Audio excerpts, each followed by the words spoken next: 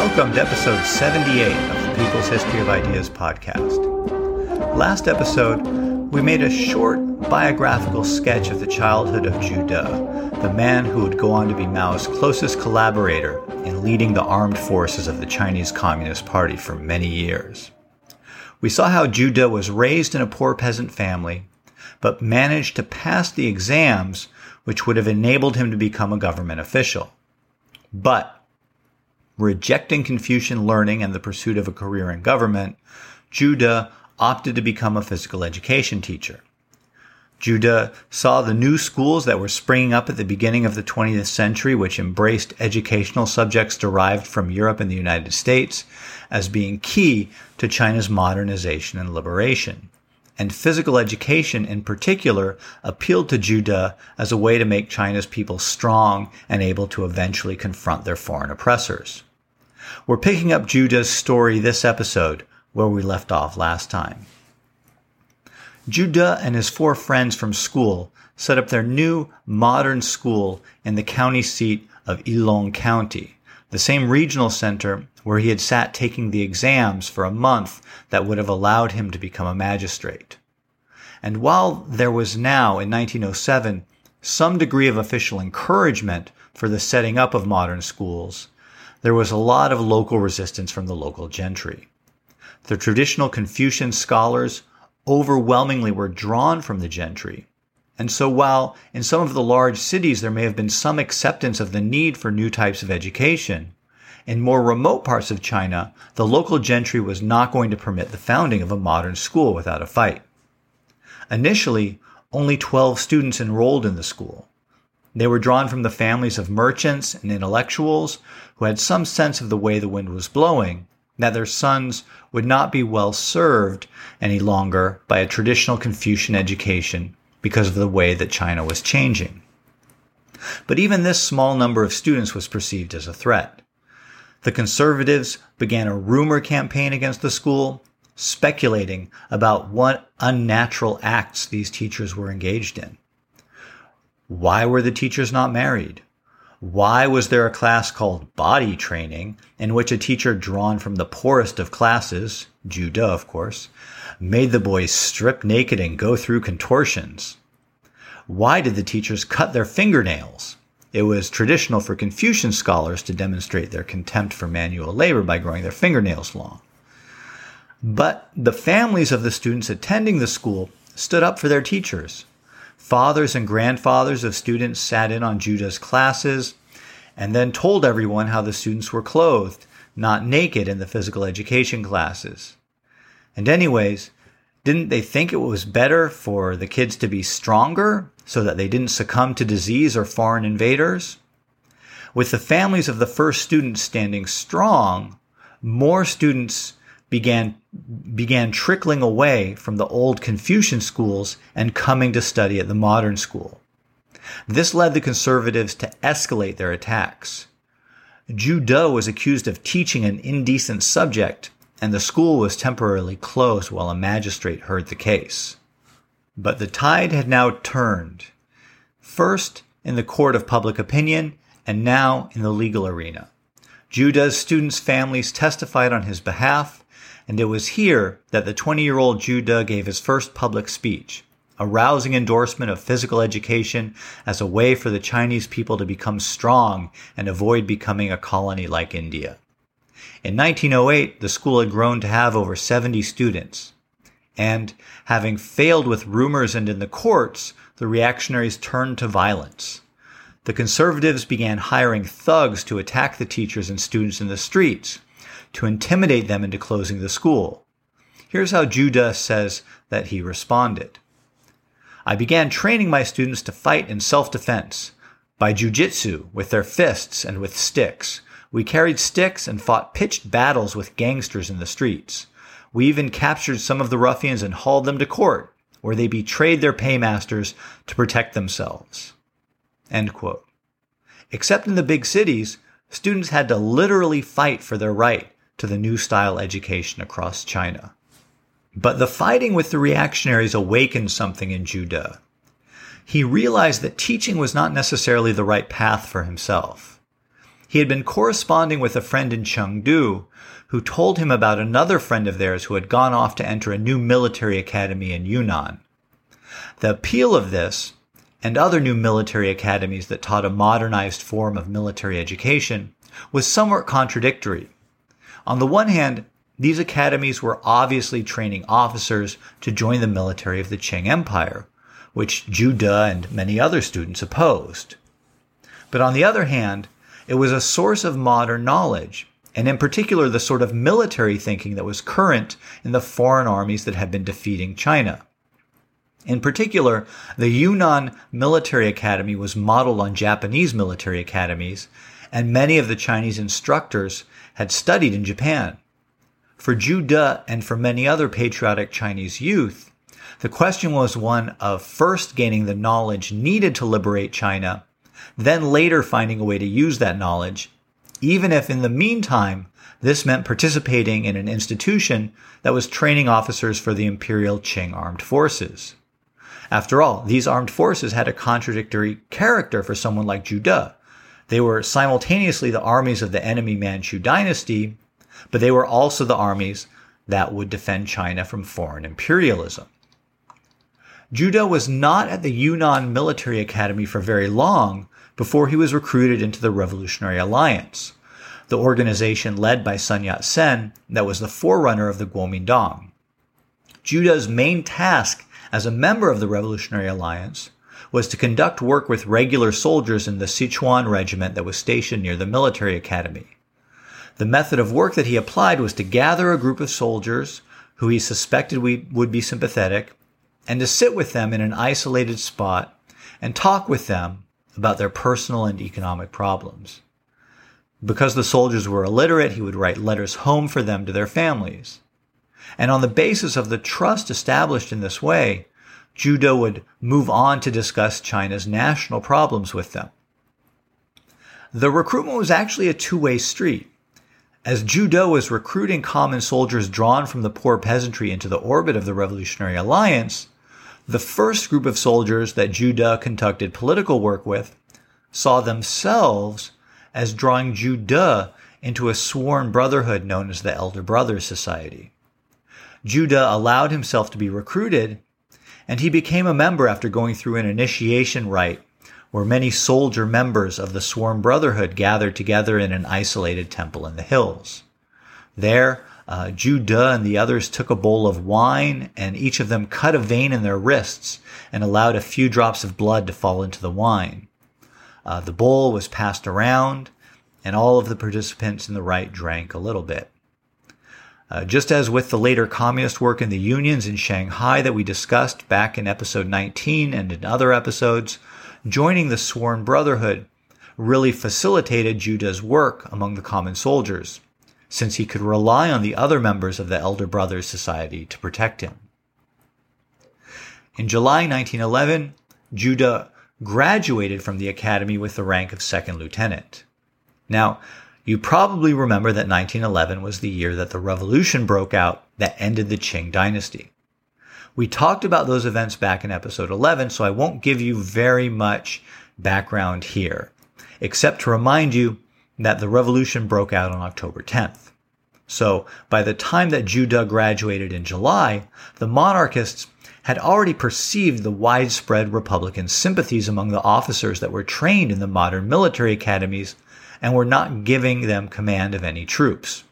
So Zhu De was initially sent to be an adjutant to a company commander who used him for things like running errands and making tea. Eventually, though, a progressive military commander, Tsai E, who was able to get Zhu De transferred to his brigade. After the revolution began in Wuhan, the question for Zhu De and for other progressive officers was how to spread the revolution into Yunnan. The Revolutionary Alliance gave Zhu De the task of carrying on agitation among the bodyguard of a conservative divisional general whose headquarters was near where Zhu De was stationed. He appears to have done a good job because after the revolution spread to Yunnan on October 30th, the bodyguards shot their officers and joined the revolution. In Yunnan, the revolution took the form of a coordinated mutiny in which the Republican forces and the military led by Tsai seized the capital, Kunming. Zhu De then joined in with an expeditionary force of 8 battalions that marched into Sichuan and tipped the scales in favor of the revolution in that province. When the revolution ended, with Sun Yat-sen being forced out of the presidency in favor of Yuan Shikai, Zhu De and his comrades were dispirited, but under Tsai leadership as the new governor of Yunnan, they took the approach of trying to turn Yunnan into a model Republican province. Zhu De was promoted to major and assigned to work on training cadets at the military academy. He also got married to the sister of one of his army friends. Zhu De was 26 and his wife, Xiao Jufang, was 18. She was a student at the teacher's college, came from a progressive family, and had never had her feet bound. Zhu De's friend arranged the marriage for him, but Zhu De and Xiao Jufang felt that they were being very progressive by the standards of the time because they met and talked in the presence of Xiao Jufang's family and determined that they liked each other before agreeing to the match. They only saw each other on Sundays, since that was the day that Zhu De was at liberty, and he continued living at the military academy while Xiao Jufang stayed in the dorms of the teacher's college. For a short time, Yunnan served as something of a refuge from the repression that Yuan Shikai unleashed in the rest of the country. But in 1913, Yuan moved against Tsai by ordering him to report to Beijing to take up a position as chief of the Land Demarcation Bureau, thereby separating him from his power base in Yunnan. Before he left, Tsai assigned Zhu De's division to guard the border. The French had been arming bandits in China who would make raids into the French colony in Indochina, giving the French an excuse to make incursions in Yunnan and to try and hold territory there. Tsai feared that the French would try to seize Yunnan, which was already in their designated sphere of influence and which they had long wanted to add to their colonial possessions. So Zhu De spent the next 2 years stationed on the border, fighting bandits armed with good French rifles with the goal of preventing France from occupying and annexing Chinese territory. It was apparently a pretty miserable assignment. He spent most of his time going between high mountains and tropical valleys, dealing with extremes of temperature. Everyone got sick with stomach disorders. And after the departure of Tsai Zhu De's divisional commander and chief of staff reverted openly to their old reactionary ways, which they had been dissembling since the fall of the Qing. Zhu De would later get to go head-to-head on the battlefield in Jiangxia against this reactionary divisional chief of staff, Liu Xiaozhen. The high points of the assignment came when Zhu could spend time in the city of Mengzi, where he got mail from his wife, and where he had made friends with a French businessman who he would ask questions about life in France of, and who introduced him to the writings of Voltaire. At the end of 1915, a major crisis broke out in China when, taking advantage of the preoccupation of the European powers with World War I, Japan took over the German colony in Shandong and issued 21 demands to China, which mostly boiled down to demanding all kinds of special economic rights, such as joint Sino-Japanese administration of a huge iron and coal works in central China, and special economic rights in Manchuria and Inner Mongolia. Yuan Shikai acquiesced to these demands in exchange for Japanese recognition of when Yuan declared himself emperor. In this context, Tsai returned to Yunnan and began organizing the resistance to Yuan Shikai. In mid-December 1915, Zhu De, who was now a colonel, was brought into Tsai's plans one day while walking the streets of Mengzi. He ran into an old friend and fellow Kuomintang member. Zhu De had become a member of the Kuomintang when Sun Yat-sen founded that organization to succeed the Revolutionary Alliance in 1912, who bowed to him very formally, as if meeting a chance acquaintance, and then while bowing quietly said for Zhu De to bring his most trusted officer friends to a meeting that night at a temple on the outskirts of town. That night, this emissary presented a letter from Tsai. They were ordered to stage a revolt at dawn on December 25th, when Tsai would lead a simultaneous revolt in Kunming. The idea was to start a national movement that would thwart Yuan Shikai's plans to become a new emperor. As ordered by Tsai Zhu De and his comrades staged a mutiny in Mengzi and then commandeered trains to take them to Kunming to join up with Tsai Just as in 1911, Yunnan fell quickly and easily to Tsai but Sichuan was going to be another story. Yuan had well-armed loyalists in Sichuan, and so just as in 1911 and 1912, Tsai organized his forces to march into Sichuan to take on the conservatives. Because of its 2 years of experience in guerrilla fighting with bandits backed by the French along the Yunnan border with French Indochina, Zhu De's regiment was chosen as the spearhead for the first assault in Sichuan. Aside from having been hardened by the experience along the border, it was thought that because Yuan Shikai's loyalists only knew positional warfare, that Zhu De's experience of guerrilla fighting would allow him to deploy tactics that would confound the enemy. The first battle between the Yunnan army, which had now been renamed the Army for the Defense of the Republic, and Yuan's loyalists in Sichuan lasted 3 days and nights and saw fierce fighting. Zhu De's regiment became famous for their night fighting and for hand-to-hand combat, and on the second day of the battle, 2 more regiments were placed under his command. In addition to standing out for his display of valor on the battlefield, this was also Zhu's first experience at using political mobilization of the local population to his advantage in battle.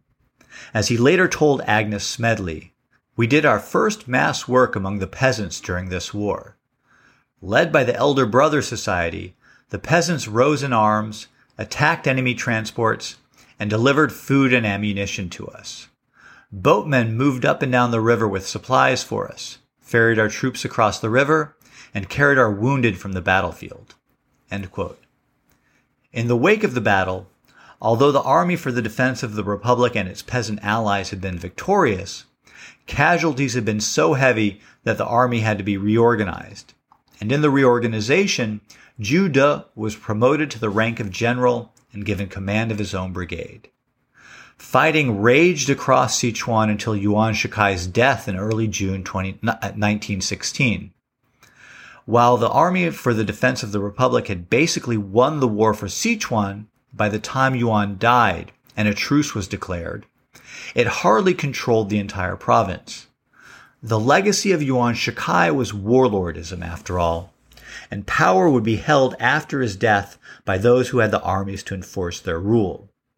When Tsai moved from his wartime headquarters to take up his position as governor of Sichuan and Chengdu, he had to take 5 regiments of troops with him, fighting his way there through the troops of local militarists who were not fighting out of any loyalty to the now dead Yuan Shikai, but rather to assert their claim to whatever territory they could hold for themselves. After Yuan Shikai's death, Zhu De was ordered by Tsai to garrison the city of Luzhou, a major port on the Yangtze River in southeastern Sichuan. Here's how Zhu De described his entry to Luzhou, where he would spend the next 5 years. Quote, "By then, my brigade was so dirty and ragged that it looked like a band of beggars. More than half of its original forces had been killed in action, and even the replenishments were now veterans. We cleaned ourselves up and entered Luzhou. The people welcomed us with firecrackers, waving banners, and with shouts and songs. As we entered, the northern garrison troops withdrew from the opposite gate, stealing and looting as they went. They had come to Sichuan like conquerors and were leaving like bandits." End quote. Tsai would only be governor for a short time. He had long been suffering from tuberculosis and had sacrificed his health in order to fight for a Republican China. He left for treatment in Japan, but died there in November, soon after arriving. But both his personal influence on and patronage for the military career of Zhu De were of decisive importance for the history of China. Next episode, we'll keep on following Zhu De's path to his joining forces with Mao in early 1928. But I think that after this episode, you can already tell that when Zhu De and Mao do team up to become the dynamic duo of the Communist Revolution, they're going to be quite the force to be reckoned with. All right. Before we end, I just want to let you know that there's a good chance in the next period of time, let's say until the end of the year, that there are going to be some weeks where I'm not going to be able to release a podcast episode. There's just a lot going on, and in order to get everything done that has to get done, I think that although I've been trying to put out an episode every week, there are going to be some weeks where that isn't possible. So I'll try and keep the number of missed episodes to a minimum because I do want to keep on marching forward with our story. But with everything on my plate right now, it does look like there are going to be some missed weeks. All right. And on that note, I do want to reiterate my thanks for your ratings, reviews, and contributions. They are all very much appreciated.